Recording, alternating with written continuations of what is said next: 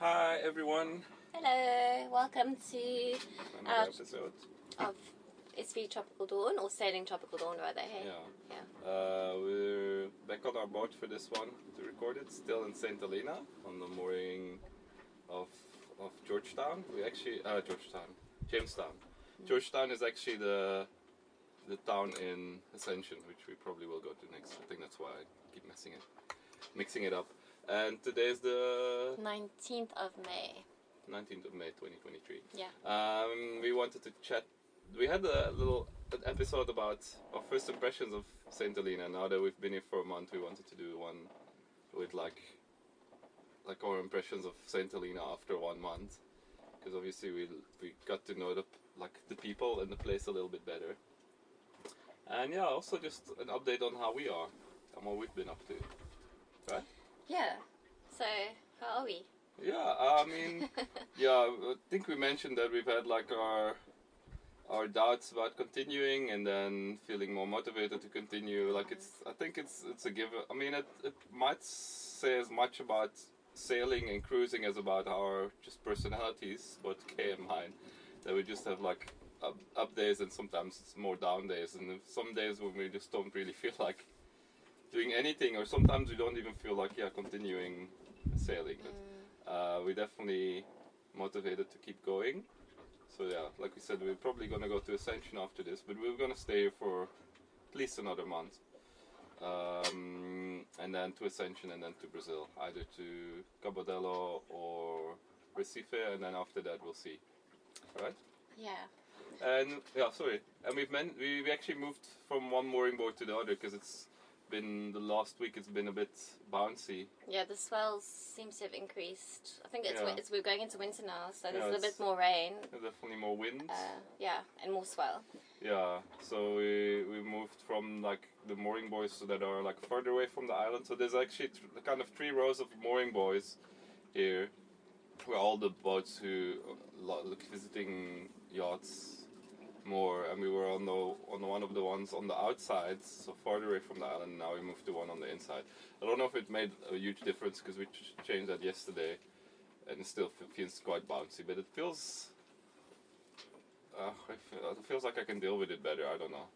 Maybe just the impression I do think it's a little bit better. Yeah. Just to talk about that a bit. Yeah. So, first of all, we wanted to move our boat for a few days, but we figured out after trying to start our engine that there was a problem with the engine. So what happened when we arrived, just before we arrived here in St Helena, we were motoring because there was no wind, and we just wanted to get here before sunset because it was around the new moon, so it would have been pitch black otherwise. So we were motoring, then the engine started to have a bit more smoke than we were used to. Then I tried to adjust the throttle. Then the engine started to do weird things. Then we turned the engine off, and then when I turned it back on, we had trouble starting the engine, and it was acting weirdly. But we managed to get it going again, and we managed to get here. But since then, we hadn't started the engine. Yeah, so we tried to start the engine, it wouldn't take. It was like trying to start, but it wasn't actually taking.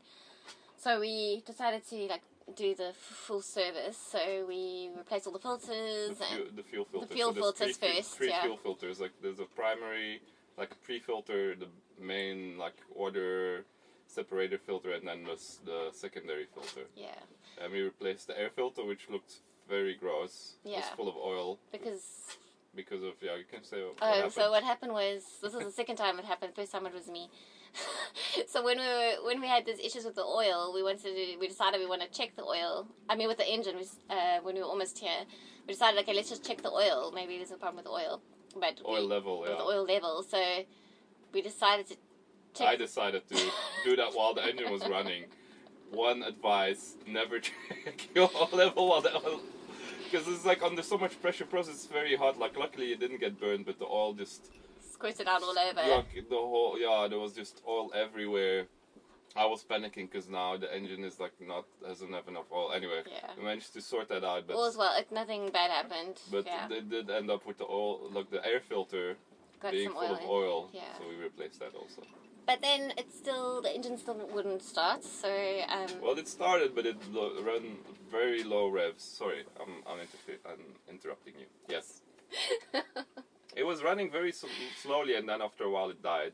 Okay, and then okay, at least we got the engine to run for a little bit. So we just figured out, okay, at least we can let it run a little bit, even though it didn't sound quite right, like it wasn't running at full steam, even though the throttle was on full. Yeah. We thought, okay, let's just take this opportunity to do the oil change, so let's just heat the engine up a little bit so that we can do the oil change. So that's what we did yesterday. There was a bit of arguing about how long we have to run the engine for. Yes. Yeah, it's like it's long enough. It was like noisy and smelly. And then he's like, you have to run the engine for at least half an hour. And I was like, oh, do we really have to run the engine for at least half an hour? And then, anyway. We did the oil change. We did the oil change. And the oil filter. Yeah. We got all that done. We tried the engine again. It sounded a bit better initially, but then still, like, not as, like, not the power that we're used to having on our engine. And then eventually Demi figured out that it was probably the stopper cable. So on the marine engine, to stop the engine, like you can switch off the ignition, but it doesn't actually need electricity. It will keep running. So how you stop the engine is by pulling a lever which cuts off the fuel, so the diesel going into the engine. And that lever has been a bit problematic. I mean, Kay struggled to pull it out, but it doesn't actually automatically return, so it was half out. So it basically restricted the flow of diesel going into the engine, which completely explained why the engine wasn't running fine. So once we pushed that in, the engine runs like, it feels like it runs better now than it ever has. Yeah, so we were very relieved yesterday because the engine was just like one of a few things. I even made I was so annoyed or frustrated yesterday that I made a journal entry about all the things that are wrong on the boat. The other thing being our radio. The radio. Not the VHF radio. Yeah. We got a little car stereo that we use. Well, we have mainly been using it. I mean, now we've been using our little portable speaker, but we can play like CDs. Music Bluetooth from it to CDs, which is what the main use for it, because we haven't connected the VHF the FM antenna yet. Yeah. And Kay got some audiobooks exactly. from the library. I was really annoyed that I couldn't play my audiobooks. I think you were more annoyed that you tried to fix it and then you opened our panel where all the electrics are and the cables behind there. It's a shit show. Yeah, I mean, on the one hand I feel like I want to change it, but on the other hand it's such a massive job and there's so many cables, which also means there's so much room for things going wrong when we would have to replace all the cables, which would be a massive job. In theory I could do it myself, but like also it would cost a lot of money, all the new cables, it would be a massive job, and there's like, also I feel like there's so much space for things going wrong and then things that are working now to stop working that like I'm hesitant to start it even. And the other thing that's not working is our stove, which hasn't been working since we left. Our gas stove. Our gas stove since Walter's Bay. But we did get that off the boat this week. And hopefully somebody will look at it. I mean, we actually talked to two people. This episode we want to talk about St Helena, about the people here, a little bit about the history and like just our impressions. So we'll mention a few people that have like helped us figure all these things out. Sorry, but another thing, it's not. I'm still busy venting about what's not working on the boat. So the fridge. You took out your... I took out my journal to check what what do you have to vent about? Today. But the fridge hasn't been working since we left Pelvis Bay as well, which is also another electrical issue. Yeah, when we got the boat, it was working kind of, then it kind of stopped working, then it was working again, so I think, anyway, I've got an idea what it could be, but I haven't felt motivated enough to actually go check it. I know we need to talk about St Helena, but I think that's like part of how we are, like how we're feeling. I think that's like why we sometimes become like demotivated or overwhelmed, is like you have to be in the right state of mind to be able to tackle all these things. Yeah, I mean, and again, we're not always in that state of mind. You know? Also, I mean, it kind of feels... In Walter's Bay, we were there for 3 months, and then the last week we were still, like, scrambling to get things fixed, which we actually... The whole reason we were in Walter's Bay was to fix things, and then all the things we were we didn't want to outsource because we could do it ourselves. Yeah. We ended up doing it in the last week. So actually, this week has been, after a month, been the first week that we actually did some things. But I think it's just also, like you said, our personalities. That's just how we are. Yeah. But Which I think is also after, fine. yeah, I think yeah. after sailing, even if it's only for 10 days, you do need a bit of time to for us, enjoy. it's a month. You need to get some joy out of the experience. So. Or just some sleep and just some days of doing nothing. So we've had days where we didn't leave the boat and we ended up either reading or watching series or movies, which is nice because we used to do that at home, and I mean that's just our comfort. It's normal. But what on the other side of it, what I want to say is being here on the island, it's just naturally a very relaxing place to be. Like you naturally just zone in to this frequency of at least chill. we do, because I've heard other people who don't like it here because they struggle with they want to get things done, and then for them it's it's painful. It's actually, but we actually settle. I mean, I think that's why our first impressions. I think our first impressions are the same as the impressions we have now. I think we were just a bit hesitant to say too much about the island because we would only been here for a few days. Yeah. But I think our first impressions definitely have just been kind of confirmed. Yeah, definitely. It's okay. Yeah. So. This is a really lovely place. Even we though love it, there isn't, I mean, we haven't seen much more. I mean, we went on one tour, so we've seen 1 day's worth of more of the island. Which is the inland. Because it's the interesting thing about St Helena, it's when you, from whatever side you approach it, even if you come by airplane, I've heard when you land, it looks like you're going to land, crash into the rocks because the airstrip is just on the flat bit above the rocks, but from all sides it's very steep and brown rocks, old lava. It was a volcanic, but long time ago. Apparently it's one of the oldest lands, I don't know how do you take the geological age of the island is very old, but it's very brown. And very not too much green, and then but once you and also so the Jamestown is on the it's the only town that's actually on the near the water, and it's also the only way to get onto it's the only town actually. It's also it's only town, but it's also the only way to from the water get onto land because all other sides are just first of all steep rocks, and also just the water is so rocky. It's there's no way to land anywhere but here. So that's why the town is here. But we've basically except for 1 day, we've only been either on the boat or in Jamestown. And then actually Jamestown itself, or at least the part we walk into, is just so small. But it's a little town. It's I mean, there's not much to do unless if you love being in the water, if you love diving, if you love fishing, if you love nature, but if you just like being in nature, or if you're really gonna immerse into the culture of the island, and get to know the people. I think that's the main attraction. I mean, the nature and the people I mean, history. If you're into history and some people come here just for the link with Napoleon, which we'll chat about a little bit. We'll mention a little bit of the history. But, that is... But, I think for us, I mean, it is the first island we sail to, and this is an island. This is one of the most remotest islands in the world. It's, I think we've mentioned it. It's, I think more than 2,000 kilometers from the nearest land.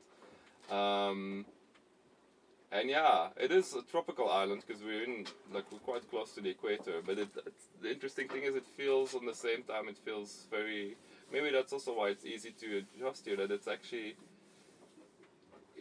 it's this weird mix of being almost very British, European, well, British is not the same as European, but and at the same time feeling quite tropical. It's this interesting mix, and it's I think what I loved about Cape Town is that it's this kind of melting pot because of the history of ships arriving here, which we'll talk about it in a bit in this episode. But it's formed the culture of the island so much, and it just really, I guess, is why we wanted to go sailing to find places like this and to experience them. I'm sure we'll find other places that are like this. This is just the first we've been to, but even like, I mean, we'll also mention a little bit the people we've met, which is both just go back a bit saints before you... and then other yachties, and even people like, because it's like on the way between South Africa and the Caribbean, which is kind of like if you're doing circumnavigation, it's your last stretch, but if you're starting in South Africa, it's the first stretch. So many sailors stop here and still, I mean, have throughout history. And even people who've been here, like, we've met people who've been here 10 or 20 times and they enjoy every time they come here. They just, yeah, it is a very special place. I think even people who've been to a lot of other places still say it is a special place. Like, there's other special places in the world, but this is definitely, like, yeah, definitely has its very unique charm and attraction, right? Definitely. I'm supposed to go back to the airport. Yeah. Because when we went on our tour with Robert. Yeah, that's actually one of the people we've met, yeah. Robert, of the locals. He was telling us how the airport runway was built wrong. It's his words, wrong. They built it wrong. So apparently, like, because the way it's built, it catches the wind, so it was pretty hectic at first for the... Someone told us it's like they saw, like on National Geographic or on one of the TV shows, like the most difficult or the most dangerous airports in the world, and apparently St Helena is like somewhere in the top 10 of the most difficult, or like for a pilot to land safely. Yeah. And the reason why they built it that way was apparently because they didn't want to disturb some spiders. And it was a bit like, it's like, like, I mean, it was clear from the way he talked about it that it was like, who cares about these spiders? But on the other hand, it's pretty cool that they care about somebody cared about the spiders. But I think it also says a bit, which we actually already noticed in the first few days we were here. But there's definitely, on the one hand, like, yeah, I mean, like in any town or village, there's like people who are more like concerned with like nature and environment, and other people who are just like, what's the point? Like, let's just build this frigging highway, or let's build this frigging airport. So we got a bit of that, like hearing from Robert how he was like kind of like, what do the spiders actually matter? Like we needed this airport more than we need the spiders. But on the other hand, there are like, it's because it's such a remote island, there are some indigenous species like that are unique to the island, and I think these spiders might be one of them, so that's why you want to conserve it. So it's like, yeah, it's just interesting to see how, like in any community, I guess, but especially if it's a small island in the middle of the ocean, so you got 4,000 people about living together as like in a small town, and like obviously you got different people with different ideas, and it creates, I wouldn't say it creates conflict here, but it's like, I guess, some tension between people who think different things are important. And the other aspect of the island that I think has probably created the culture of the island, well, it has definitely created the culture of the island to a large degree, but especially the way people think, is the way that people used to access the island. Yeah. So I need to find the history book, because I forgot the... I'll get it for you. Yeah. I mean, I don't want to say any wrong things, but so basically, St Helena, it's like a small island in, I mean, you have to look it up if you don't know where it is exactly. It's like, it feels like it is definitely closer to Africa. Actually, when you see like West Africa sticks out further west than where we are, so it feels closer to Africa, but it's like 1/3 between the African continent and South America. And that it's like you said, very remote, but on the other hand, it's like kind of right on the trade wind route from, like we said, from South Africa towards the Caribbean, but it also was like back in the days before the Suez Canal, because now most shipping between Europe and the West towards the East goes via the Suez Canal. But before that opened, which was I think in 1899 or something, end of the 19th century, all shipping went around Cape of Good Hope, and this was like a really good stop, like kind of right in the middle to like reprovision, and So it's that like that's why it became important, and like that's why it's not surprising that the Portuguese discovered it first, because they were like, I mean, yeah. They were exploring first. Yeah, and like a lot of places were discovered by Portuguese, and a lot of times it's like they didn't discover it because there were already people here. Here it's like it was a deserted island. There wasn't people before, so they actually did discover it. But yeah, so actually in 1502, it was Juan de Novel Castella was the first one to actually find the island. And for a long time, for a number of years, the Portuguese were the only ones who knew about the island, because they didn't want to share this info with the Dutch and the British, who were the other ones who were using this route mostly. So what they would do is that they would, a lot of the people on their boats, seafarers, would suffer from scurvy. So what they would do is that if they were on this route, they would drop them off on the island and give them some time to recover. And then the next ship would pick them up. Yeah, so and then these people who were dropped off on the island would build like a chapel, they built small dwellings. Yeah, all in now Jamestown is. Yeah. Because it was actually called, the valley is still called Chapel Valley because the Portuguese built a chapel first there. Chapel, yeah. Which then the British actually destroyed and now put a church instead. Put a church on top of it, which is obviously it. Well, anyway, yeah, that's I guess how things go. But what's really interesting is that the first official inhabitant of the island. I want to find his name now. I'll tell the story and Demi will look for the name. But he was ferry service. Oh, sorry. Sorry, we have to turn on the VHF radio.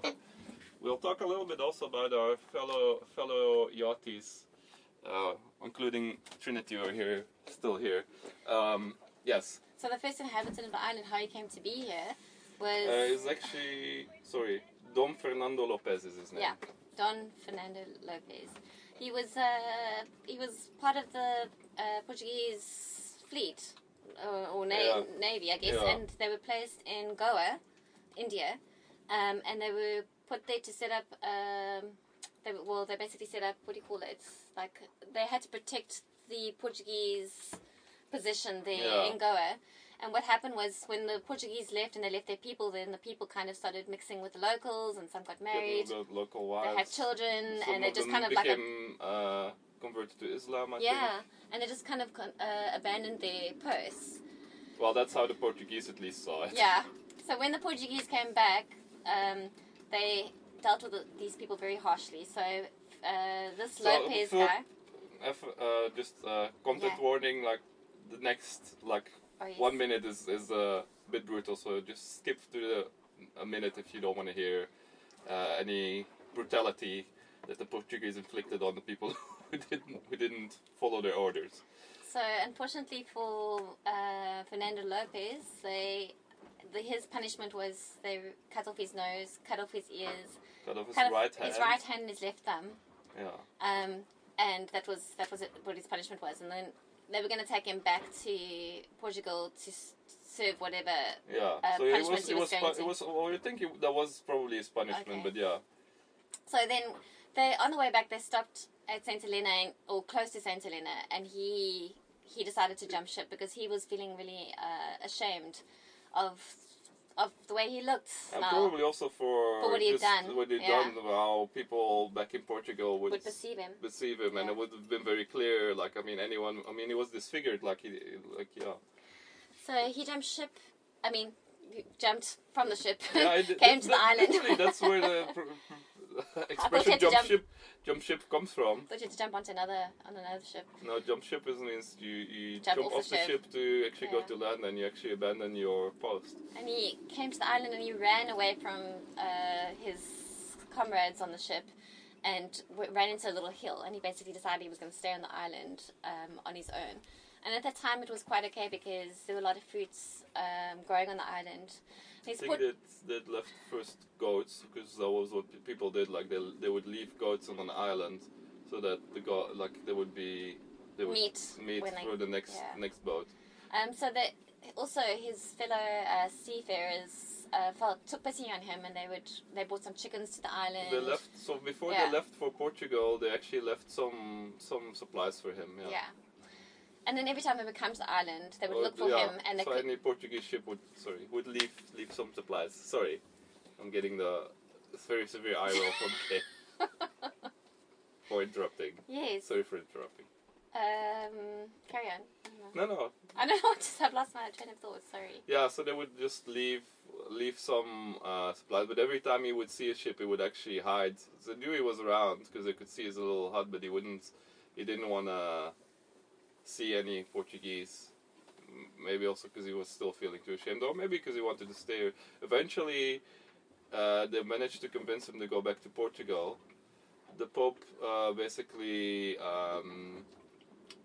told him that his sins were forgiven, but he just couldn't adapt back to life in Portugal, or he just loved the island so much that he actually came back here and he stayed here for many more years until he died. So he was the first permanent inhabitant of the island. Want to say more about? No. I don't know what else there is. Just to go back to the HMS. Oh, that's a lot. Jumping a lot forward. What, the boat? HMS. Which one are you talking about? The mail ship. Yeah. That's like the 1960s. We skipped the whole I don't part. think there's anything else you want to say about history. Well, except that at some point the British found the island, because it's like you really have to if you don't know where it is, it's really by chance that you would sail upon it. But the British and the Dutch, who were we said sailing this route also a lot, discovered it. I think at some point the Portuguese didn't have a permanent settlement here, so the British just decided well, we're gonna just stay here. Then I think the Dutch tried to take it from the British at some point. From the Portuguese? No, from the British. The Portuguese never tried to defend it. Okay. The Dutch tried to not invade, but take over the island, and the British fought them off again. And then after that, East India Company, so the British East India Company, who was basically ruling the whole of India, took possession of it. So the East India Company was basically under the king or queen, I think it was back then king of England, basically gave them permission to basically run all the territories. So it became run by the East India Company until I don't know, somewhere in the 19th century. But it was basically it was also, so they had I think they had troops here then to kind of defend it, so that the Dutch or the Portuguese wouldn't try to take it. Yeah, and there's some really cool battery, or what do you call it? Old where the forts. cannons used to be, and fortifications. Yeah. Just off Jamestown. You can actually walk to it. We walked to it. It's quite an easy walk from Jamestown, but it's fascinating because it's this old building that's half fallen in, and then this old. I mean, the guns aren't there anymore, but you can see where the guns used to be, and then another part is where a lot of the local youngsters put their graffiti. So some of them says 1970, and there was also the wharf rats, which is apparently one of the local gangs. Which obviously it's not gangs, but just I guess just local kids who would hang out at the wharf, which is we'll talk a little bit about the wharf also, I think. It's quite cool to see the people it's a very cool. It's one of those abandoned places that I guess kids or young people like to hang out because it's away from the parents, and they can make their own place. But actually, it's you can. I mean, there's some parts of it look very old. You still see, I think it even has the East India Company initials on some of the buildings. But yeah. You want to say anything else about the history? I want to say about there's a really big fort actually at the top of one of the High Knoll. Yeah, one of the hills, mountains here. One of the peaks that we actually went to is really, really big, hey? Yeah. It's not big when you compare it to European fortresses, but it's a big fortification. It's the inside is the size of a football field, I would say, or a bit bigger even. Yeah. Also had on one side where you could see where they used to have the gun. It's apparently, at some point there were 200 cannons on the island.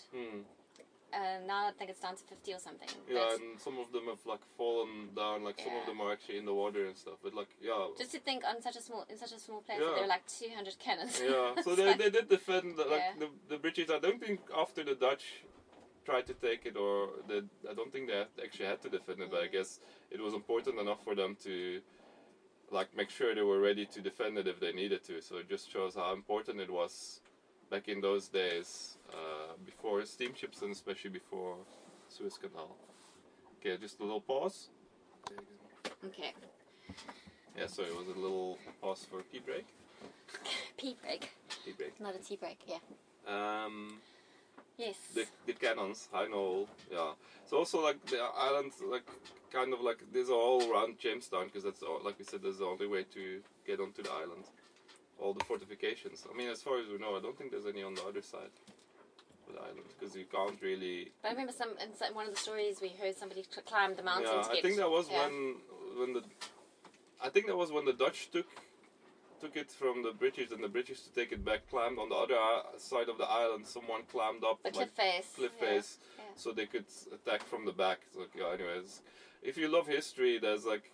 Yeah, you definitely read a lot about St Helena. It's nice because Kay became member of the local library, which it was cost 25 pounds, and now it's a refundable deposit. The deposit, so they've got a lot of very interesting books, like a lot of books on St Helena history, a lot of books on Napoleon, which we'll just get into now. And then obviously other reading as well.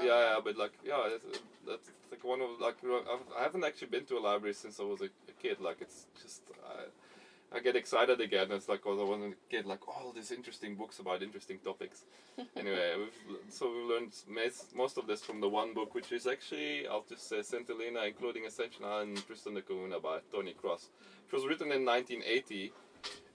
So when they talk about St Helena today, it's actually also now history, but it's quite interesting to read both the history and then what is like about St Helena today, because it also gives you a bit of sense of history of like 50 years ago, or 40, 50 years ago. Cannons or anything else? Napoleon, yeah. So I've actually, we all know Napoleon, I think, was emperor of France for a while. Started off as a general. Anyway, he was defeated in Waterloo. I think that's like the thing that most people remember. And after that, he was sent to St Helena. I think that's also definitely like, if anyone knows St Helena who hasn't been here, they probably know it because Napoleon spent the last years of his life here and died here.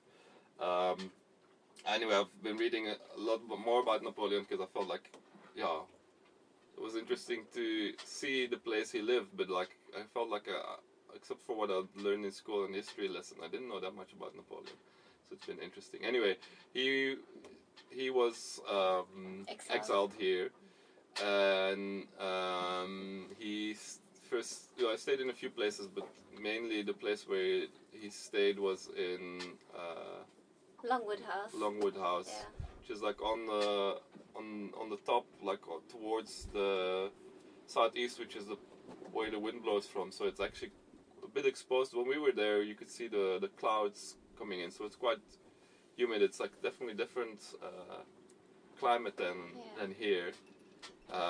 Was quite a small house. Well, and he was there with like some of his marshals and generals and his servants and anyway, it's quite interesting to see like this place. I mean, it didn't feel special. It's not like it has a special meaning for me, but it's one of those things like if you're into history. We actually went together with a fellow like German yachties on board Endo. Udo and Heike. We met them in Walvis Bay. I think we might have mentioned them before. Anyway, we wanted to do the tour, but Robert, who we did the tour with, does the tour for at least 4 people. So we actually waited till they arrived, and then we did it together. And they wanted to do it exactly on that day, which was 5th of May.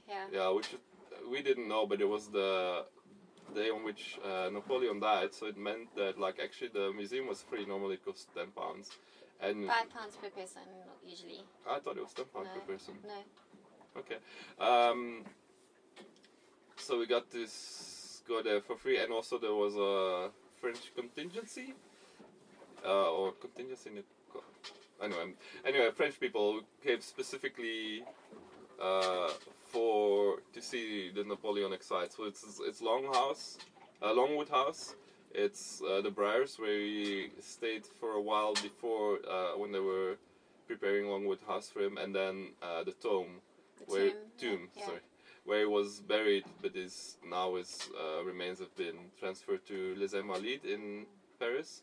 So those were the 3 sites they went to. We didn't see the Briars up close; we just saw it from afar on the tour. But we did go to the tomb, which is quite a special place. Normally it's not accessible, but because the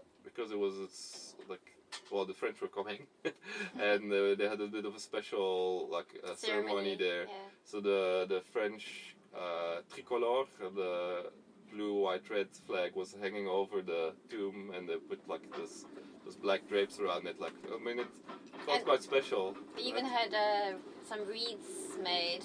If you see reeds, to put that as part of the ceremony. Yeah. But we didn't see the ceremony itself because we got there before. They just arrived as we left there, so we got to see that.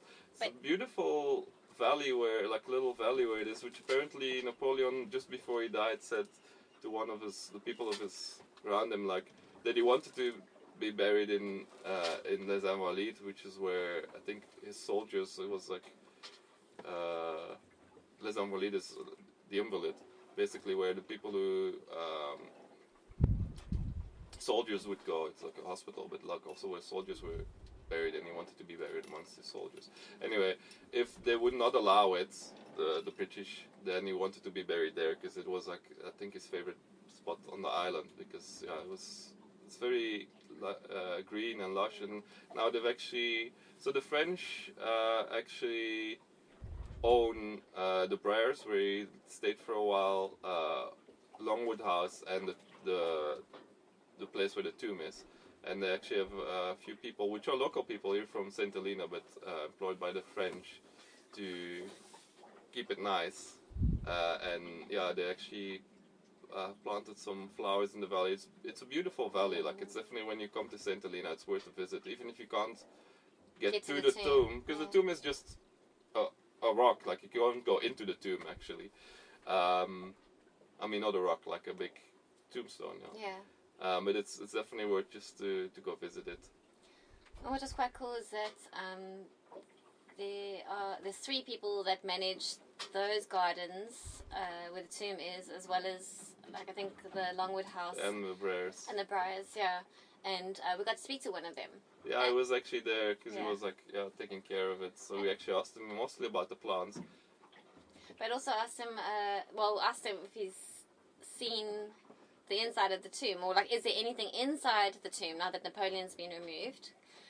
And he said that apparently they'd been there 6 months earlier, and they'd opened up the tomb. Yeah, the French, they sent French engineers to just check the integrity of the tomb. Yeah, to make sure there was no water inside the tomb. Yeah, and that the thing wouldn't collapse or fall, be destroyed.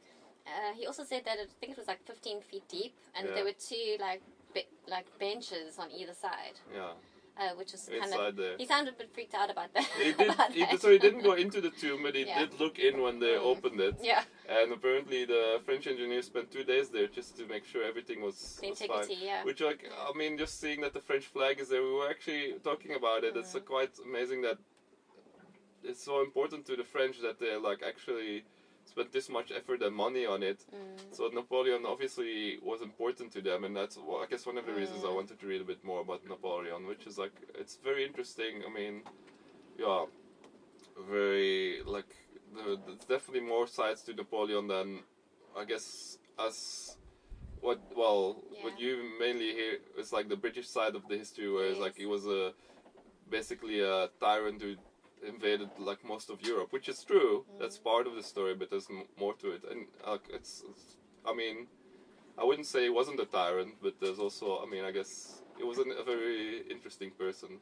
We actually had a bit of a discussion about that, to say after everything that the British actually did, which a lot of it was far worse in India and in British territories all over the world. But they really, you can't really put one over the other, right? Yeah, exactly. Yeah. Anyway, it's history, and it's I guess what's interesting is to just see how history and even a person like Napoleon is at the end just a person. Yeah. And he ended up living in this small house, quite miserable. Obviously, also because he was so far from, what he was used to, and also he had to live in a very small quarter. I know they still were probably milking the cows back then, but. So I'm saying he probably did have cheese back then, but very important. Yeah. So that probably wouldn't have added to his misery, but he would not be happy with the situation right now. Because cheese is a bit short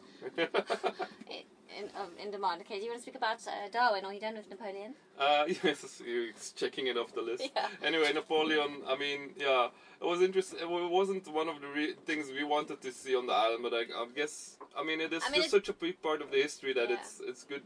I'm happy we did, and also just to hear I think that some of the islanders, or at least one of the islanders that we spoke to, they seem to feel like Napoleon has taken over the history of the island because there's so much more and so many more important people. And it's almost like the main thing that people know about. Like Napoleon is sold as one of the main attractions of the island, which is not how the islanders feel about. Oh, not all the islanders. Maybe some of them. Some of them might, but yeah. But no, the main thing he said, one of the streets used to be named after one of the first people, I think one of the first British who was here, and they renamed it Napoleon Street, and it was... that must have happened a long time ago, but it was still, felt very bleak about that. Yeah. It's why do we name it straight after Napoleon? Anyway, also, maybe we should talk a bit about Robert, or do you want to talk about him later? I think we should talk about him when we speak about the Saints. Yeah. So he was the one who gave us a tour. I will mention him. He had some. He told us some nice historic facts. Or do you want to mention things because you might forget them later? No, I don't know. On your mind? Well, he told us a lot about the history of the island, and do we know his age now? He's 87. 87. Yeah. So a lot of the history of the island, basically everything in almost everything in the 20th century, he was actually here on the island to experience it. So a lot of the stories he tells are personal experience and history at the same time. Very interesting person. What was the next point? Darwin. Well, I just wanted to mention. Well, Darwin. Of the people that came here. Yeah, and Darwin was one of them. We from the library got a book with speaking saint yarns from the island, which is all yarn is basically a story, or when you gossiping or talking, catching up with it's a yarn. And they were all written by people of the island, and one of the stories was a fictional story about Darwin and the owner of one of the brothels and the local governor, which was quite interesting. Obviously, a dinner party at the governor's house, and how and the conversation, just the kind of conversation that would have been raised with Darwin at that time specifically about how people thought about. Yeah, just his ideas. It was before he came here, before he went to the Galapagos, and before he wrote Theory of the Evolution of the Species, which is obviously what made him famous. But he was already, I think, quite well known, and people already knew his ideas. So. There was obviously in the fictional story a discussion between all the people, even the proprietor of the brothels, who was Catholic and who thought it was just unheard of what he was proposing. Darwin as but he came across as a very educated and smart person. So it was anyway. Darwin is one of the people who he spent some time here on the island. Apparently, he wrote a bit about the geology. He probably also, about the birds and the plants here. But he's got some books. Yeah, so he actually donated one of the books he'd written here, which is not in the library. It's actually in a special selection in the governor's, in the castle, which is now where it used to be where the governor. Well, I think it's still where the governor holds office, and the administrative building basically. Who else? Joshua Slocum. Joshua Slocum, who we mentioned last week in the episode. He came here on one of the last legs of his travel around the world. Captain Blythe of the Bounty. Well, he didn't come here on the Bounty, but he did come past here. So many people, actually. It's like when you read the history, it's like everyone, especially the British in those days passed by here. So it's like it's got so much history, and just fascinating. And I mean, I guess the thing we mentioned maybe about Jamestown, like the town is still looks exactly the same as it did probably 100 or maybe even 200 years ago. But at the same time, it's not like a museum or archaeological site. It's actually a living town, which is still, I mean, which is also just gives it a very nice charm to it, because it's like I love places like that haven't changed, but are still like a lot of places like the old buildings are kind of become museums or something. They're well taken care of, but they're not used anymore as the way they were. And this town is still used the way it was so many years ago. And all the people who've been here, like it kind of, I mean, I don't feel like when we walked on the island that you've got the sense of that, but it is interesting that like all these people who've played, I mean, especially a lot of sailors, like also the captain on Darwin's ship, I forgot his name, on the Beagle. Also, I mean, he was here with Darwin, so a lot of like big names in like sailing history, like I'm not talking like 18, 19 history, century history, came past here. The prisoners of war. So it was ruled by the British, since after they took it from the Portuguese. So in the thing they usually call it the Anglo-Boer War, the war that the British fought against the Boer who in South Africa. They took prisoners of war from South Africa here. So some of them died here on the island and were buried here. You can't really see where the camp was because it was basically a tent camp. Like, but Robert did show us where it was and like told us a bit about the history. So I guess for a lot of South African people, especially Afrikaans people, a lot of people, he said, like, come here and they have like some relative who either was prisoner here or some even were buried here. And actually, when we talk about the island to some of our South African friends, like some of them is like, how you doing? actually. No, we didn't call you. It was Trinity. Yes. Oh, sorry. It's just it's the little ferry boat that came past.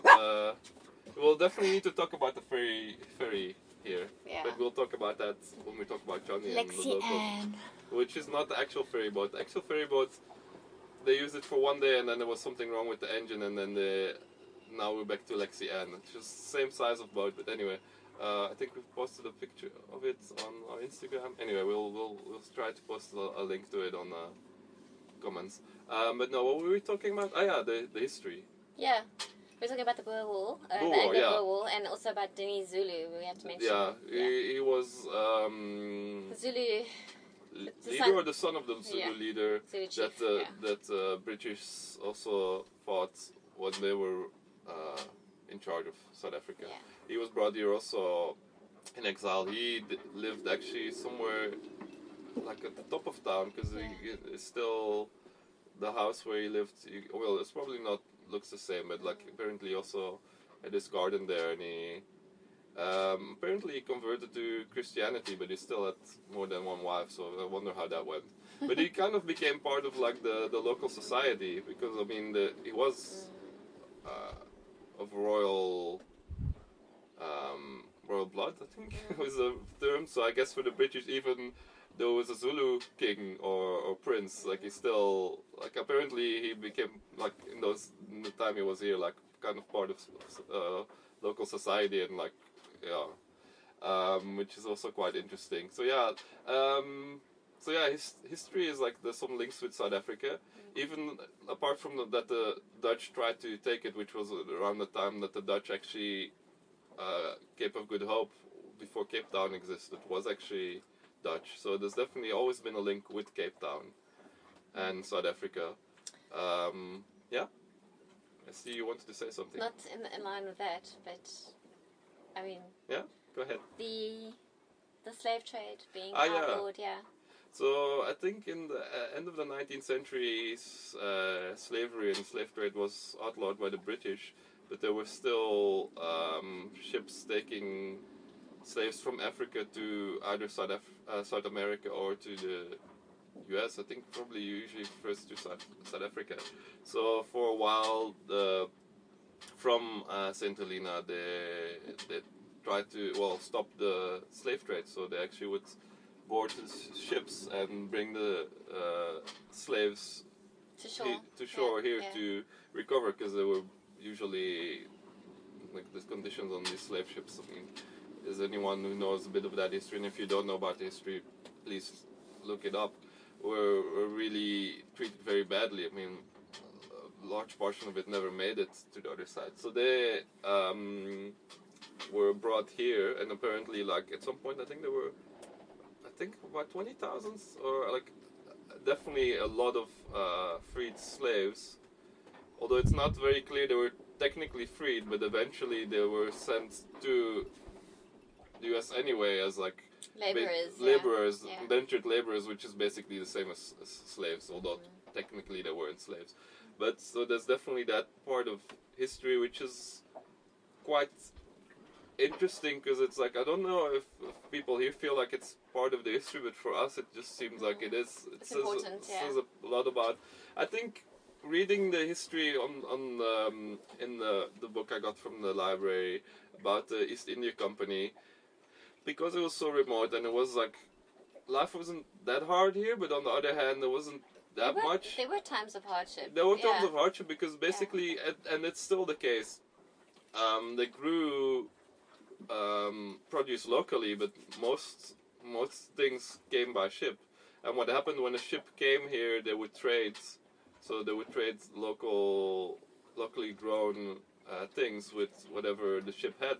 So if there wasn't a ship for a long time, like, things would run out, which interestingly enough is still happens today. I mean, it's not as bad because now there's an airport, so in an emergency, or they can just get things by plane, but most things still come in by ship.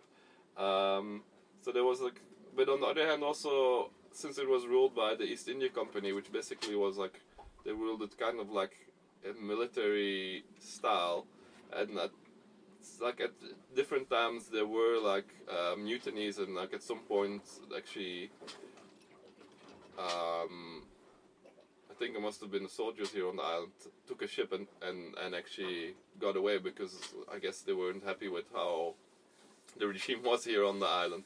But it just to me feels like that's still a little bit part of the island, at least like some part of the culture of the island, where there's like a little bit of how do you say it, like resistance to the authority or whatever, which definitely vibes very much with me, and I think with Kay as well. On the other hand, some people on the island are very like, seem to be on the other side of it, very law abiding.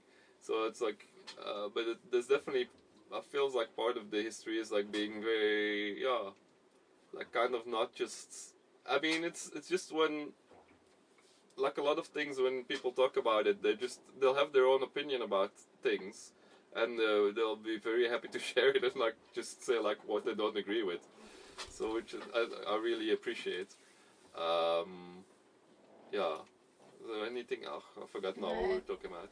I think. Do you want to speak about the HMS now? It seems like maybe the right place to mention it. We did already mention it a bit. So shipping. It's always been, shipping has been important. So after the Suez Canal opened, there was like basically all ships went through the Suez Canal. So the main shipping route wasn't via Cape of Good Hope and via this route anymore. So there weren't like regular ships coming anymore. So there were still some ships, but they had to get ships specifically to come past here, because it meant that not only that like they wouldn't get supplies. It also meant that people couldn't get on or off the island. You'd have to wait till there was a ship, and then they might not take people on the ship. So for a while there was cruise liner or a like you had the shipping lines between Europe and New York. There was similar ones stopping here. When that stopped in the 1960s, actually the local government or the government of the UK put into service the RMS St Helena, which is a Royal Mail ship, which had a it went from the UK via Las Palmas, Ascension, then here, and then to Cape Town, and then back. So that would be the regular line, and it would take goods and mail. That's why it was a Royal Mail ship. But also had like space for, I think, was it like about 50 people? Which sounded like quite luxurious. And it wasn't a big ship. It wasn't like a Titanic or a cruise ship, but like much smaller. But it sounded quite comfortable. And I remember when I first came to Cape Town in 2014, the mail ship was still actually like around, because they've only built the airport. I think they started building in 2015. Yeah. And I know people were talking about like, because I think by then they knew the mail ship wouldn't be around forever because they were building an airport. So people were talking like, oh yeah, wanting to go to St Helena on the mail ship because it's last opportunity. So I think the last mail ship went in 2018. I think there's on the placard, on the fortifications that Kay mentioned. There's actually someone that painted "Welcome RMS St Helena" and then above it "Goodbye RMS St Helena 2018." So that must have been when it came past here the last time, which must have been like, yeah. When you read like about it in the book written in the 1980s, or in like some of the stories that of Yarns from the Island, where they write historical like about it was in the 1960s, like boat day when the mail ship arrived or whatever ship it was like a big day, because first of all the mail would come, which was back then the only way to stay in touch with people who were abroad, which I think we'll talk about a little bit about the link between people on the island and off the island. But yeah, it was also like when relatives they might not have seen for a long time would arrive, so it was like very, very exciting. But yeah, like we said, so the RMS St Helena was around from the 1960s still. R or HMS? RMS. Oh, okay. Royal Mail Ship. Oh, okay. I think it's it for. But now we've got the airport, which is, yeah, I mean, I guess that's just how things like change. It's interesting to hear different people talk about the airport, and like some feel like there's only one plane per week, so it lands here on Saturday and leaves I'm not sure if it flies to Johannesburg or Cape Town, but basically that's the only. So it's apparently the who said it, like it won the prize for being the most efficient airport in the world, but it only has one flight per week, so it's not that difficult to be efficient, but quite interesting. And yeah, like I think every second week or sometimes it flies to Ascension and then it flies back to South Africa on a Sunday. But it means that now people can actually use a plane to get to the rest of the world. Also, it's quite expensive because we kind of, well, as we were saying, like we weren't at some point sure of our commitment to continuing our sailing, so we wanted to look up what was the option for flying back, but it cost, I think, 30,000 rand. One way for one person, which is like, it's like divided by 20 or more or less to US dollars or euros. But yeah, it's quite expensive, so local people do visit family sometimes, but it's pretty expensive. The other thing is, like, so as we were talking about, like the ship bringing in all the goods, which has always been the case. Now it's like there's a small container ship that travels between South Africa, goes via Walvis Bay, and then here. Also goes via the UK also. No, it doesn't. The ship doesn't go to the UK. I think it gets. Oh, it gets containers for the UK. Yeah, that are shipped to Cape Town. I'm not so sure why. I think it does the UK route because Johnny said that they have to wait for containers from the UK to be offloaded. In Walvis Bay. No, anyway, I don't know. I would be surprised because it's a small ship. I would be surprised if it goes all the way We'll to see the how UK. small it is when it arrives next week. Yeah. Anyway, so it's still the main way to get goods on the island. So now the ship has been. It was supposed to be here, I think, last week or a few weeks ago, which is like every 6 weeks. It used to be once per month until like last year. Apparently the contract changes or whatever. Like, and so they were without a ship for a while. Now it's every 6 weeks, but now this one has been delayed, which you actually notice in the shops. Like even when we arrived here, they told us like, well, there's no Coca-Cola on the island. There's no cider, and certain vegetables and certain things are not available. And that was like a month ago. And now we actually start to see, like, actually all the cold drinks have basically run out. And You like see empty shelves in the empty shops shelves, and stuff, which is not like it's You not can like still people. eat. It's not like people are gonna starve here, but Yeah. it does have an impact. I mean, no, like it's the interesting thing is also like we'll talk about a few of the people we met, but Peter is one of them. He's a local. He's a saint now. He's officially a saint, which is the term the people on the island use to describe themselves. People from St Helena. No, he says like there is internet, but it's very expensive, and even for the locals, it's not very very fast. Like people have TV, but like most people are pretty much like it's so isolated and so on its own that like whatever happens in the world is like not really major concern here. But what is a concern is like what's available in the shops or what isn't. That's what people talk about. So also the last week when we were we'll have to talk about the Consulate Hotel. I think we mentioned it a little bit. We have spoken quite a bit about it. Yeah, but anyway, which is for us like kind of the hub of when we go to town. It's usually where we go use the internet, and also where we meet some of the local people. We end up talking. Anyway, last week there was the rumor first of there being cheese available on the island, and then This week, on Monday. I was it on Monday, and then actually your friend Lisa, who was like, it's behind the bar. It's not actually a bar. It's like a kind of the coffee station or whatever you call it, and at the Consulate Hotel. She saw that people were coming out of the shop with cheese. So it's like she literally took care. Like you said, like no, I'll get it later. It's like no, you have to get it now. They're gonna run out very quickly. And also it was rationed. You could only have 2 blocks of cheese per person. And a block was not tiny. Like in South Africa. If you imagine a block of cheese, it was half of that. Yeah. So anyway, what had happened because the ship was delayed so much, they actually had imported some via the plane, which had landed on Saturday, and so the shop wasn't open in the weekend. So on Monday there was cheese in the shop. And you were limited to buying only 2 blocks per person. Yeah, exactly. So it's just like it was even. She said it was even on the radio, I think. No, it was on the radio because someone had said that the gift shop had cheese. On the radio. And like she was doubting it, but then she said to me, "No, it's true because somebody told me, and it was on the radio that Serene's gift shop has cheese."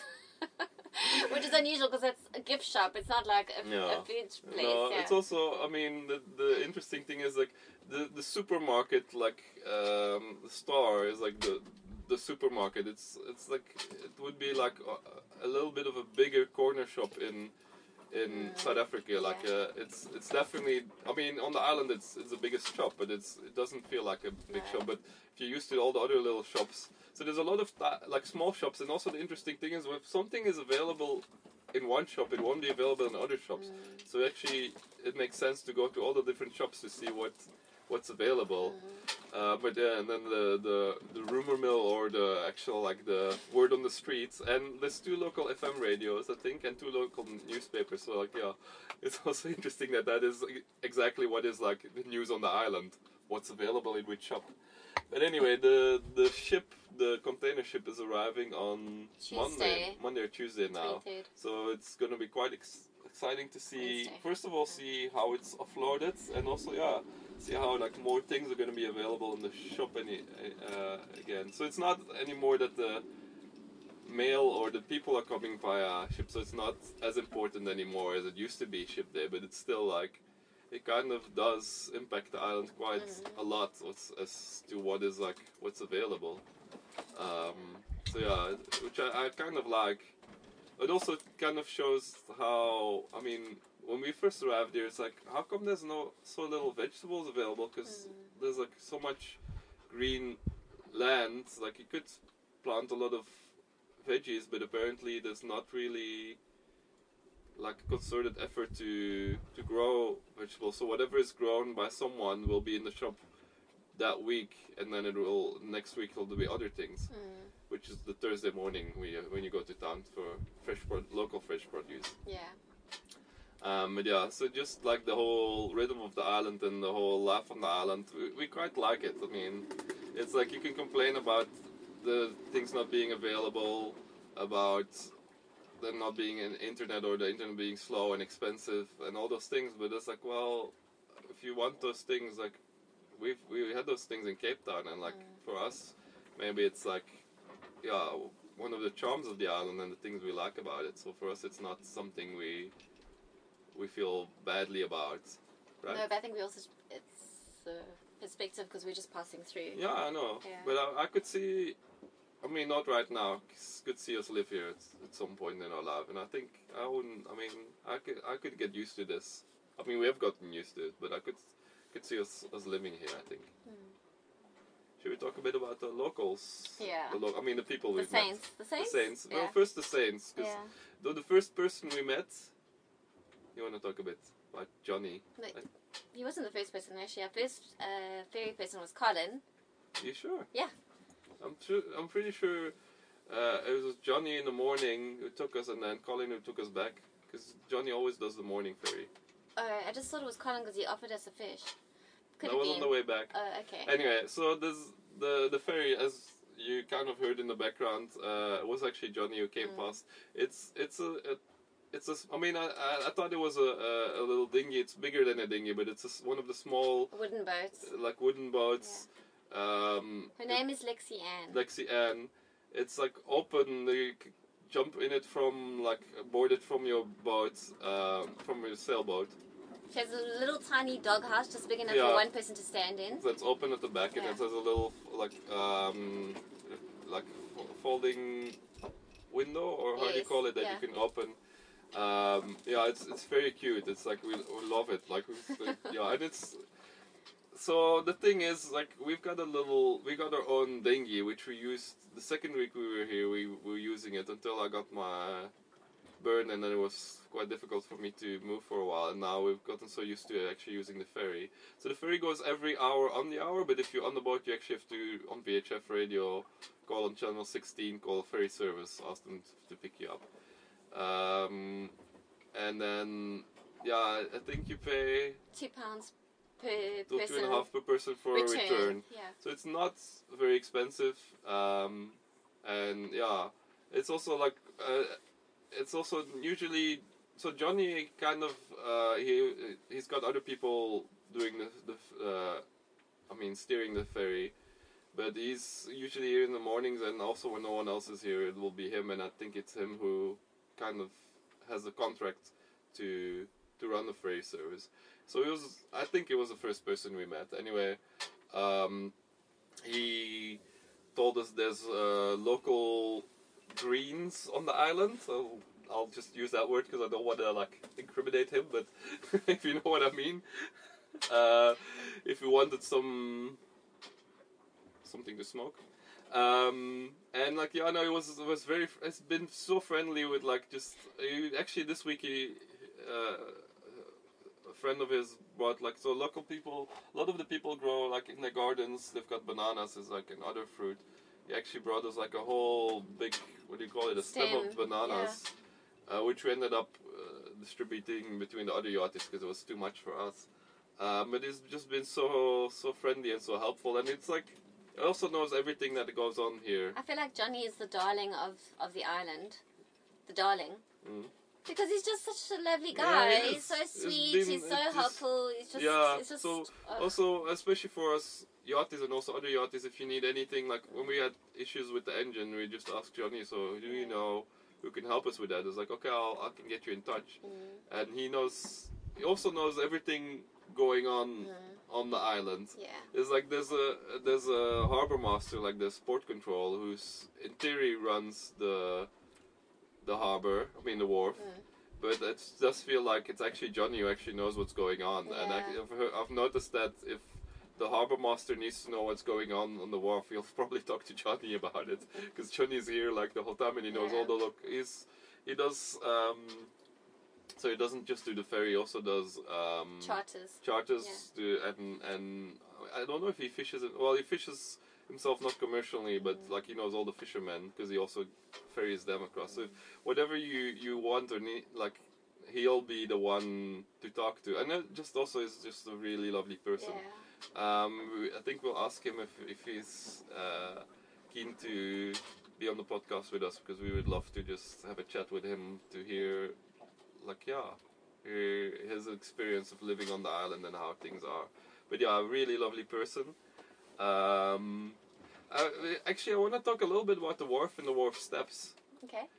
So when you take the ferry, like it actually lands on it's called wharf steps, and when you look at historical photos, the wharf steps have been there for at least since the 1960s, I think.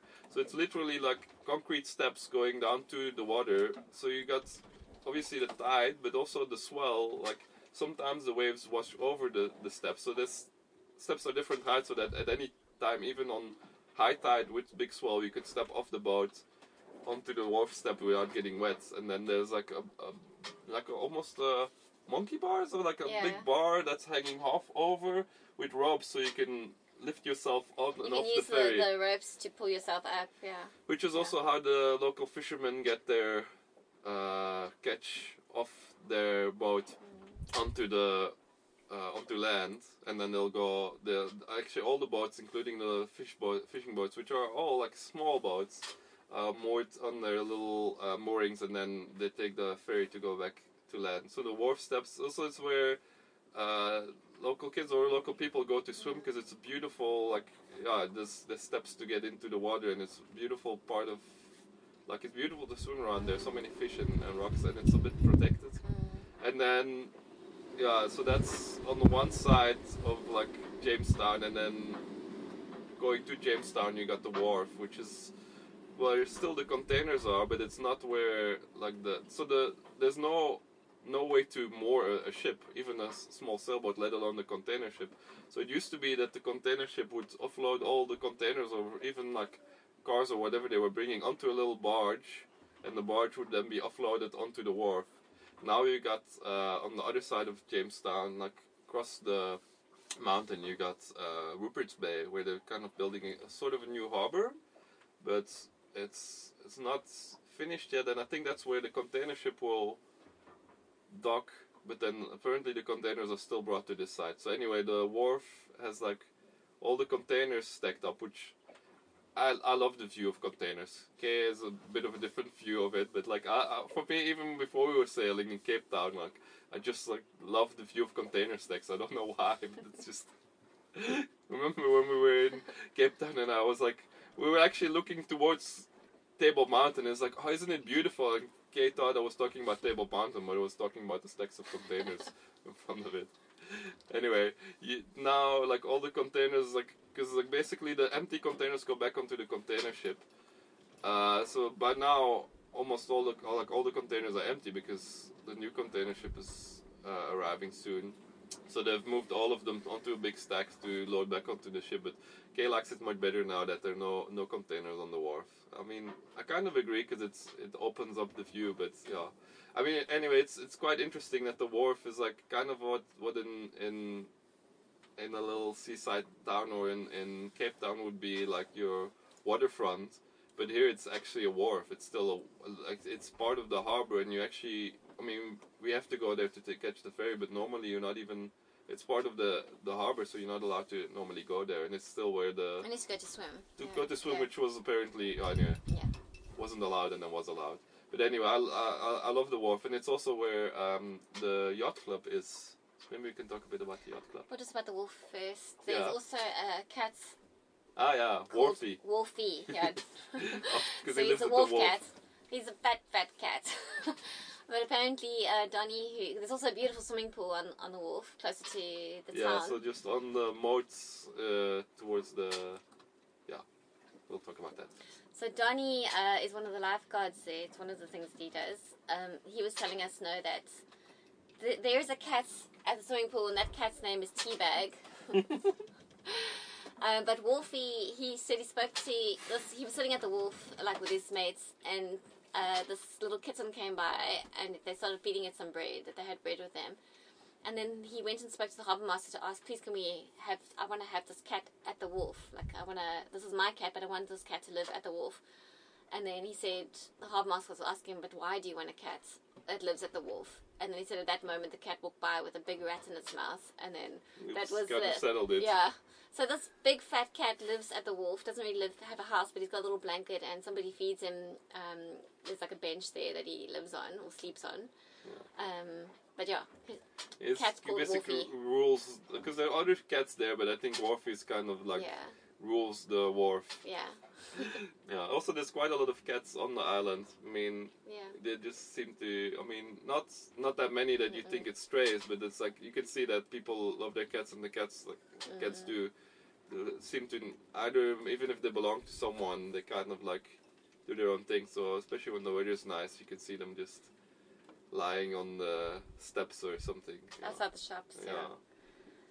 So the yacht club. Yeah, the yacht club. So it's kind of in the middle of the wharf.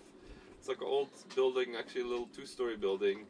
It isn't open. It's if you compare it to most yacht clubs we've been to, even the more like the older ones and the more rundown, this is like really. You would say it's very basic. I wouldn't say rundown because it's been taken care of. Yeah. But it's like an old building. Also, all the buildings on the wharf. So it's you got the concrete wharf, which is like kind of in between the rocks and the water, and then the mountain going up. So the buildings are built onto the rock. So the back wall of of all these buildings is actually rock. It's like quite special, and it depends. Like it's completely volunteer run. We met Case, who's like the current Commodore, but on Wednesday evenings they have fish fry, which is kind of the highlight of definitely for the yacht club, but also a lot of the local people come there, and obviously us yachties, the first thing we mention to arrive in yachties is like, if you know about the fish fry Wednesday, like you have to go there, which is actually Donnie helps out with cook. With Raymond, the cook. Raymond, who's got his own recipe for the batter for the fish, recipe, which is actually tuna, yellowfin tuna. But the batter is like his own secret recipe, and it's really delicious. But it's really cool to see like the little yacht club, like it's a little social hub and it's beautiful. It's on the wharf. It's like on a Wednesday evening, so you see the sunset over it's just a lovely place to hang out. I feel like it's probably like, I don't know if I said it before in the previous show, it feels like the true essence of the word club. Yeah. You know, like normally, like the yacht clubs and stuff, it's like there's people in charge and they make all the rules and you have to abide by them. But then you've got also all these services. Do you want me to push pause? Yeah. I'm pausing because I need. Yeah, so for the tea break. The yacht club. Yeah, we were still saying how like clubs are meant to be like groups of people doing things or organizing things together, but usually it's like there's a committee that is in charge and they make all the rules and they arrange all these things for you. But here it's like It's like all kind of club. Yeah, you participate, so which is quite nice. We became members because they got a washing machine you can use for £5 per load, and they got showers, which in theory are hot showers, not always hot showers. But there's also free showers next to the wharf steps, which we've been using cold showers, which usually is more than warm enough here. But actually not just because we were using the showers, I would have wanted to become a member anyway. Yeah. So we both became members, which costs £5 per year, which is just ridiculous. Very funny because like, if you see how much. I mean, being a member of a yacht club, it's not like ridiculously expensive, but it's definitely not cheap, and definitely not anywhere near that anywhere else. So because we are members, actually, Case, the current Commodore, asked us like, well, you're also supposed to help out a bit. So we've been helping out on doing the fish fries, to be behind the bar. And set up, we help with set up as well, yeah. But especially being behind the bar, it's nice because you get to chat to more people, yeah. And it's also nice just to help out. Okay, let's just checking the VHF radio. Yeah, carry on. If this Just carry on we're being talking. called. Okay. So yeah, no, the fish fry is like really lovely, and it's just I think they sometimes are open other days, but like we said, the fish fries are kind of the highlight, and like it's also nice because some of the local people come there, like usually people that are somehow I don't know if I could call them expats, but usually people who've like a lot of them are people who've lived on the island for quite a while, but are not like native to the island. Oh, they're calling the ferry service. Yeah. So yeah, there's people calling the ferry service to get a ride to shore. It's actually Heike, our neighbors on Udo on the German part. Yeah, so that's the yacht club. Yeah. I'd love to talk a little bit about, we haven't actually talked a lot, except for Johnny, we haven't talked a lot about the people we've met here. Kees was actually, after Johnny was the second person we met, like that we actually got to talk to. He's from the Netherlands, but he's been living on the island. He arrived here by sailboat on his yacht, I think 3 years ago, during COVID, and then kind of got stuck here, and now he's basically become a local. Yeah. He still has a sailboat. It's anchored out on the other side of the bay, but he's has a girlfriend here, and he's like starting some projects, and yeah, really helpful, really friendly guy. I really like him. I mean, I just clicked with him straight away when I heard he was like doing like. I mean, we were talking about growing the vegetables here and like how the island could be more self-sustainable, and that's actually the project he's involved with. Not involved with it. That he's actually starting is to have a desalination plant to basically have water. Like I'm sure it's in Europe it's the same, but in South Africa you got places where you can fill your water bottles with like water that's been like filtered or reversed osmosis. So the problem is here on the island, like now this time of year, there's been a bit of rain, and usually there's enough rain to supply to have enough water for the water supplies. But there's been years when there's drought, and then actually the island runs out of water, which is like a bit. I mean, we've been there in Cape Town a few years ago. But which maybe the problem there was bigger because there was a whole city running out of water. But here, like, if there's no water, they can't just import water. Like, it would cost a fortune to get a tanker full of water to come here. Like, would be not feasible. So one of the things with this desalination is that desalination system that it would at least allow local people to get. Water, even if there's a drought. Plus, you wouldn't have to import water bottles, which like reduces the waste. And anyway, really cool project, but he's been struggling with it a bit. He told us about it, and actually this week, it was actually in one of the 2 local newspapers where he was talking about the issues he's had to get it started. So hopefully for him that will put some fire under the ass of the person who needs to approve it.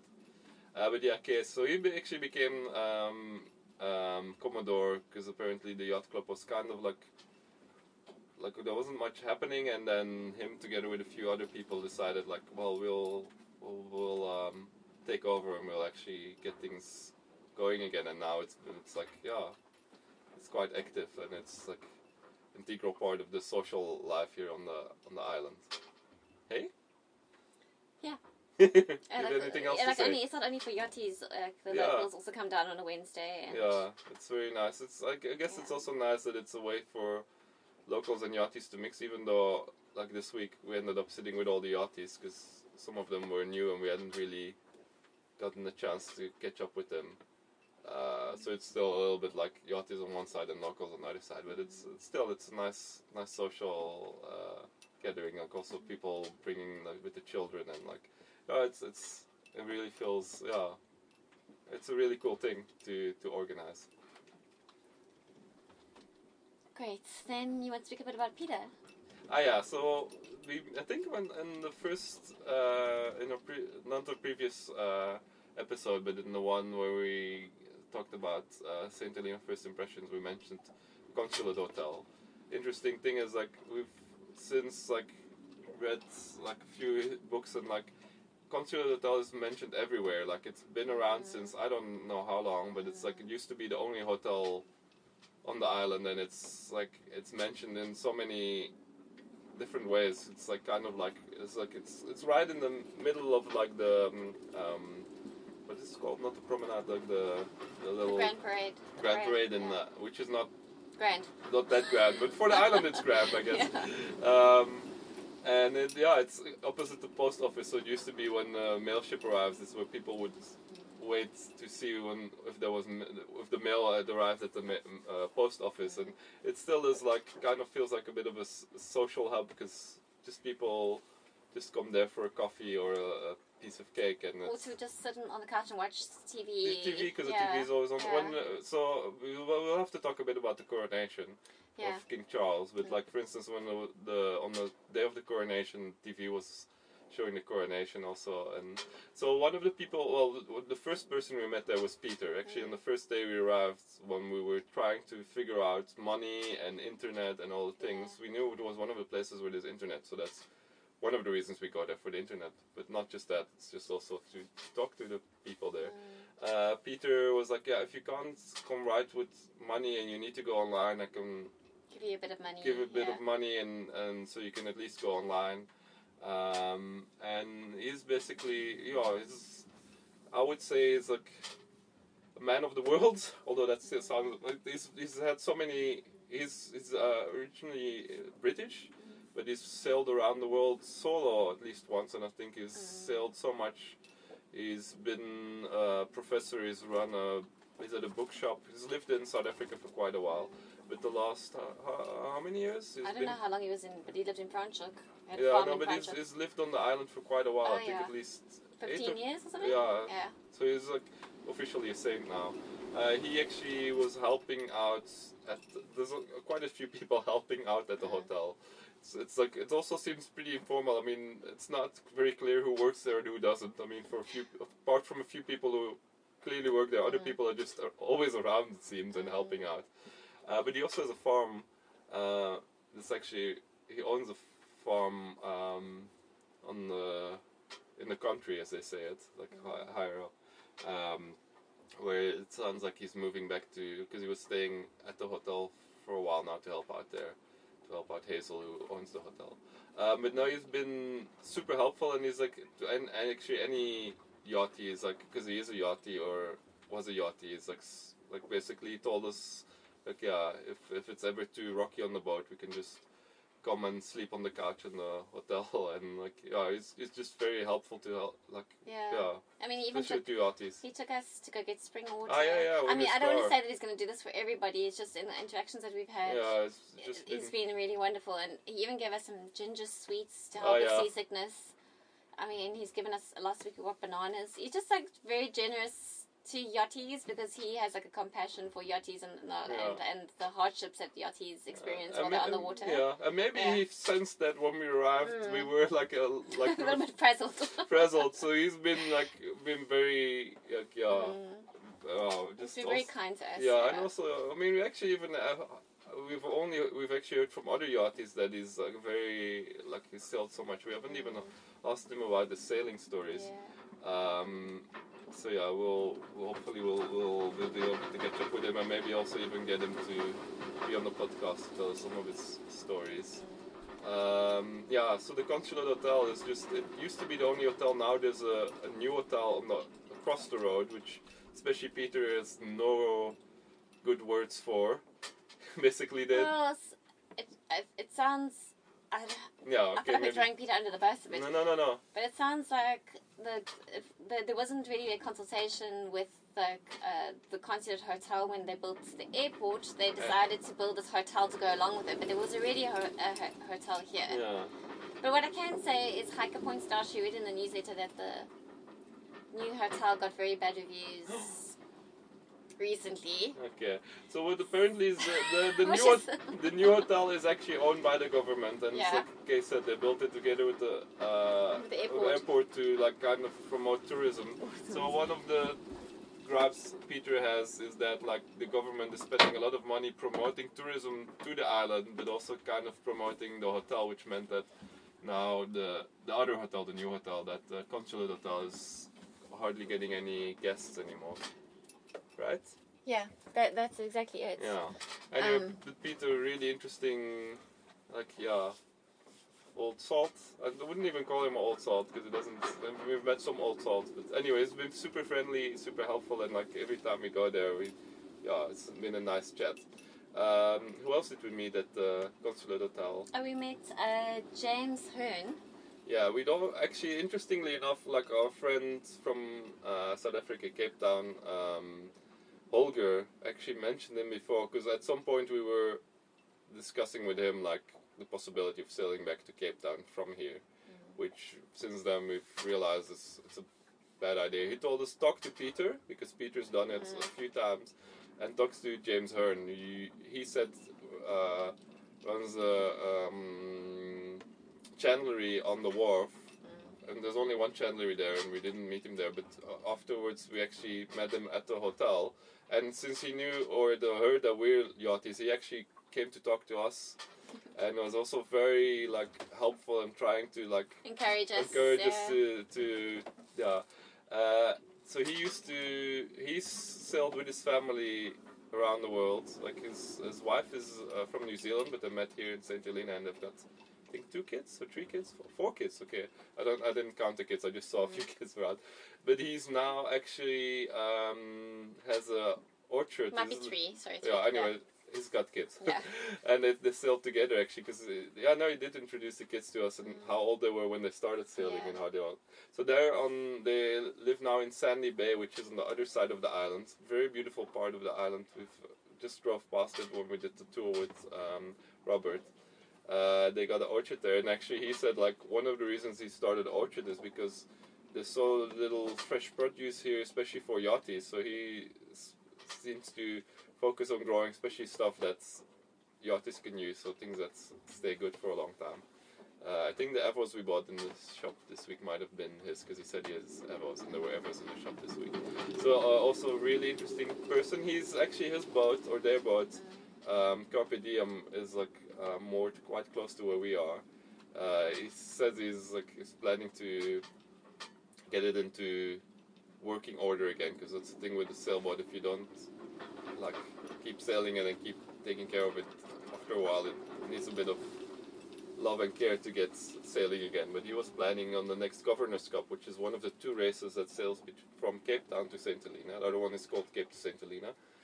He was gonna participate in that again, because apparently he did it before, and he said he became fourth in his I don't know overall or in the one he was in the category was it. Anyway, also very friendly, very helpful person.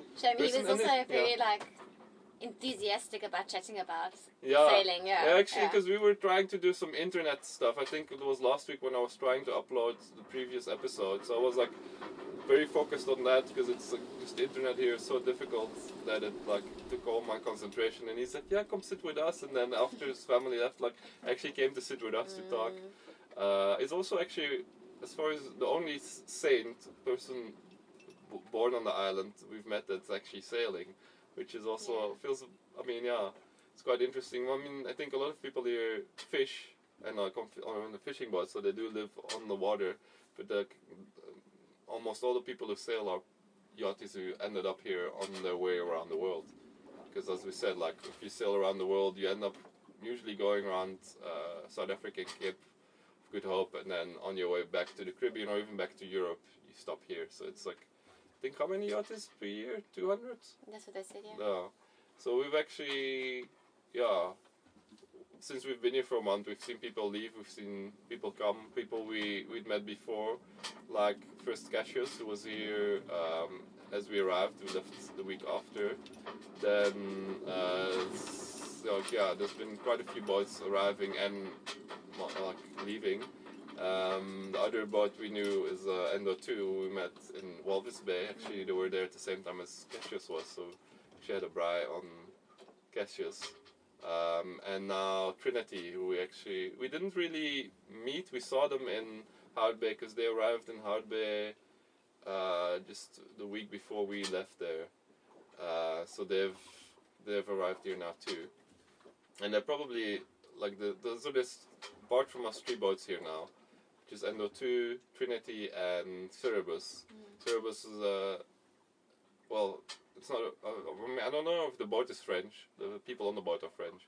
The actually Cassius had also met them in Richards Bay. Anyway, so it's we becoming part of that network of people you meet a lot somewhere along the way. Because everyone even if you're not sailing all the way around the world, you're kind of following the winds you end up all stopping in the same places around the same time. Because even if you're on the different schedules, you end up seeing the same people again.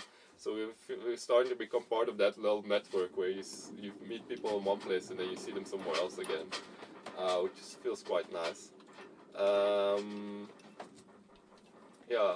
Cerebus, actually the French couple with their 2 kids and 2 people crew, they bought a boat in Tanzania, like a massive monohull. In Kenya? Oh, Kenya or Tanzania? I think you said Kenya. Okay. Like a big steel, 60 foot, it weighs 50 tons. It's a massive sailboat. Very old school, very bulky, apparently very slow. They sailed from, I think they come from Walvis Bay.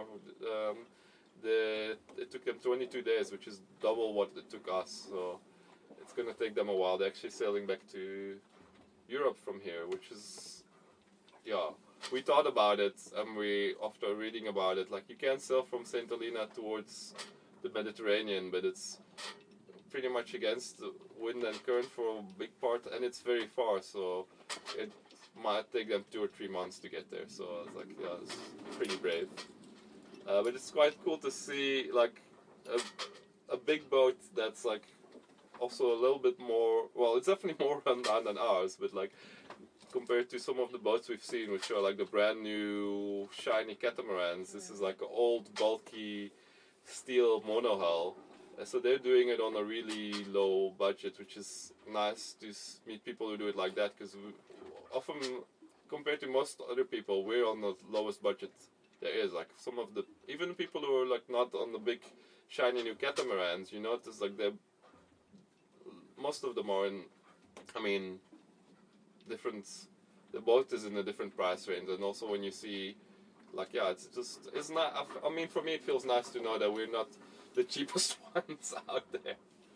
There's more people doing it on a low budget. I feel like our boat is small, and it was also strategic. Yeah. But we don't we're not lacking for anything. No, I mean, exactly. we eat out and stuff. Our budget is actually right for us. But I feel we made a decision as to how we want to have our trip, and I think everybody maybe does that. Yeah. So the whole thing is about sustainability, I think, and financial sustainability. So actually, the reason they're going not to the Caribbean but to Gibraltar is because they've run out of money, they've run out of money, and it's easier to it would be very hard for them to find a job because visa and work permits and that anywhere else. So they're going back to Europe to earn some more money. Luckily, we do have a bit of savings, so we're not bound by that as much. But then I guess I want to make the comparison because most of the boats we've seen arrive here, at least 5 or 6 of them were brand new catamarans built in South Africa. On their way to either one of them was a delivery skipper sailing it to the US or to the Caribbean, but often it's the new owners who sail it, often with either crew but often with a delivery skipper, because they've got this brand new fancy big catamaran, but they've got very little experience, especially of sea sailing, so they get a delivery skipper to help them, which is quite interesting. interesting that like so many catamarans. I mean, we knew a lot of catamarans were built in South Africa, but I didn't know there's actually a few brands I hadn't even heard of. And it's interesting because we feel like it's not like they're doing something completely different than what we're doing. We're all sailing and cruising, and we all, on the one hand, have the same concerns and worries and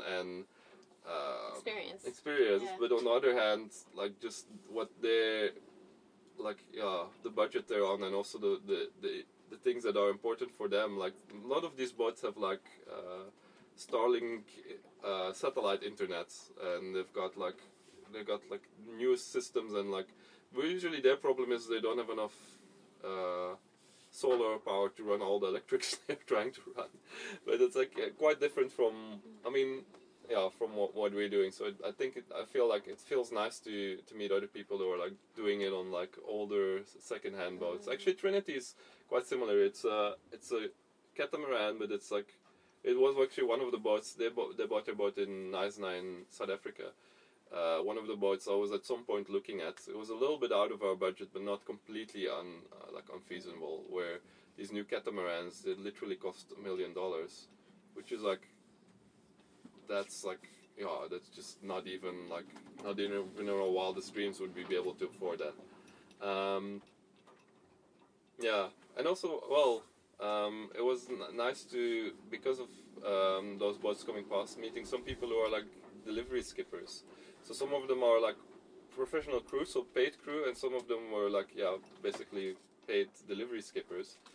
I especially want to mention Graham from Durban, South African, who's actually working on getting his own boat, a catamaran that he bought. He actually bought the hull and the deck, so like basically just a shell of a boat, and building everything himself together with his wife, and he's become a delivery skipper as a profession. Like he does a few, like 3 or 4 deliveries a year, and is basically paying for his boat and like his lifestyle that way, which is something we've thought about. I don't think we have at this moment enough experience, but it was nice to chat to him, and also he's been super helpful with everything, just telling us, like giving us advice. I mean, both Kees and him and Peter and like all the yachties we've met here, like have been super helpful. Like, and that is, I think, the thing with yachties, like they're very happy to share, especially people who have a lot of experience. We haven't met anyone who's like, who hasn't been like extremely helpful, and I think that's for us is like what it is about. It's interesting because there are, in some places, these supposedly old salt yachties who basically sit at the bar of the yacht club. They often have their own chair, which is like, might not have their name on it, but like if anyone goes sit on it, you'll hear it.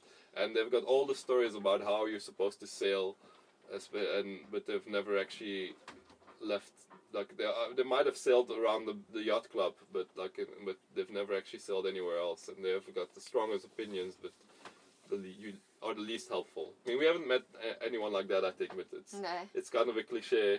But luckily, we've met the opposite, which is like the people who've been very helpful and like have so much experience, like more than we would ever gain ourselves, and have been like nothing but friendly and helpful, and like more than that, actually supportive, like, because they sense that we like at some point are like a bit not sure about continuing, and they want to like encourage us. It's like, no, it's like it is really worth it, and it is like, and actually giving us advice to make it so that we wouldn't give up, which has just been really lovely. Is there anything else we've put on our list of things we were going to talk about? I think that's really it. I feel like there's still so much more to talk about St Helena and the island and the people that I'm sure we'll do at least one and probably a few more episodes on it. But that's like been kind of the experiences we've had in our first month here. I mean, I think I mentioned I got burned by soup. We've had our engine that didn't seem to start. We've had we've been rocking around a lot on the mooring, which isn't it's not the worst, but it's also, I mean, so we've had a few things which were, but I don't think since we've been here, there's been anything major that, no. and I think the reason we're staying here, which is I think a bit different than in Walvis Bay, is on the one hand because we just love it here, we feel like there's more for us to experience here. The other part of it is practical. We've ordered a few things. I mean, Kay's ordered some of the medication she needs, which will take another month to get here, and we're just ordering some boat supplies, which can come from Cape Town and can be flown in, but it's we have to stay around here for a bit. But yeah. So our plan is to leave at around the end of June. Probably more like July. I'm thinking June. But yeah, I'm just thinking like if the things are coming by boat, which it sounds like your medicine, we might not. Yeah, it depends on if the boat's delayed or not. And if we're waiting on other things to arrive, we'll have to see. But we at some point we were thinking of hauling the boat out here, which apparently is possible and cheap. But I think we've now decided against it because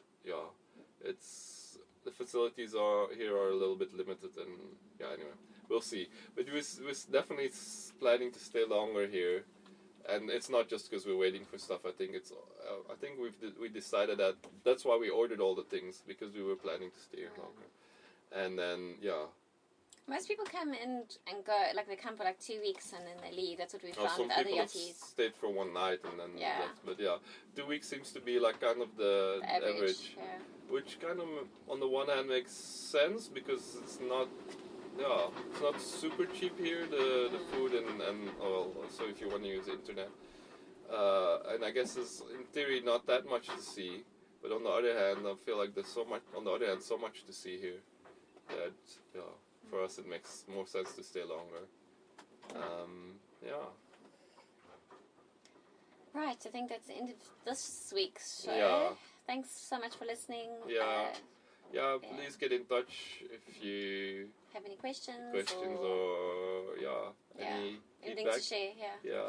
And also please feel free to share the podcast with anyone you think might be interested in it, or just share it on social media, because we would love to get more people to hear it, because we want to, I mean, just as other people are motivating and have motivated us to get to where we are and keep going, we're hoping that we can do the same by sharing our experience.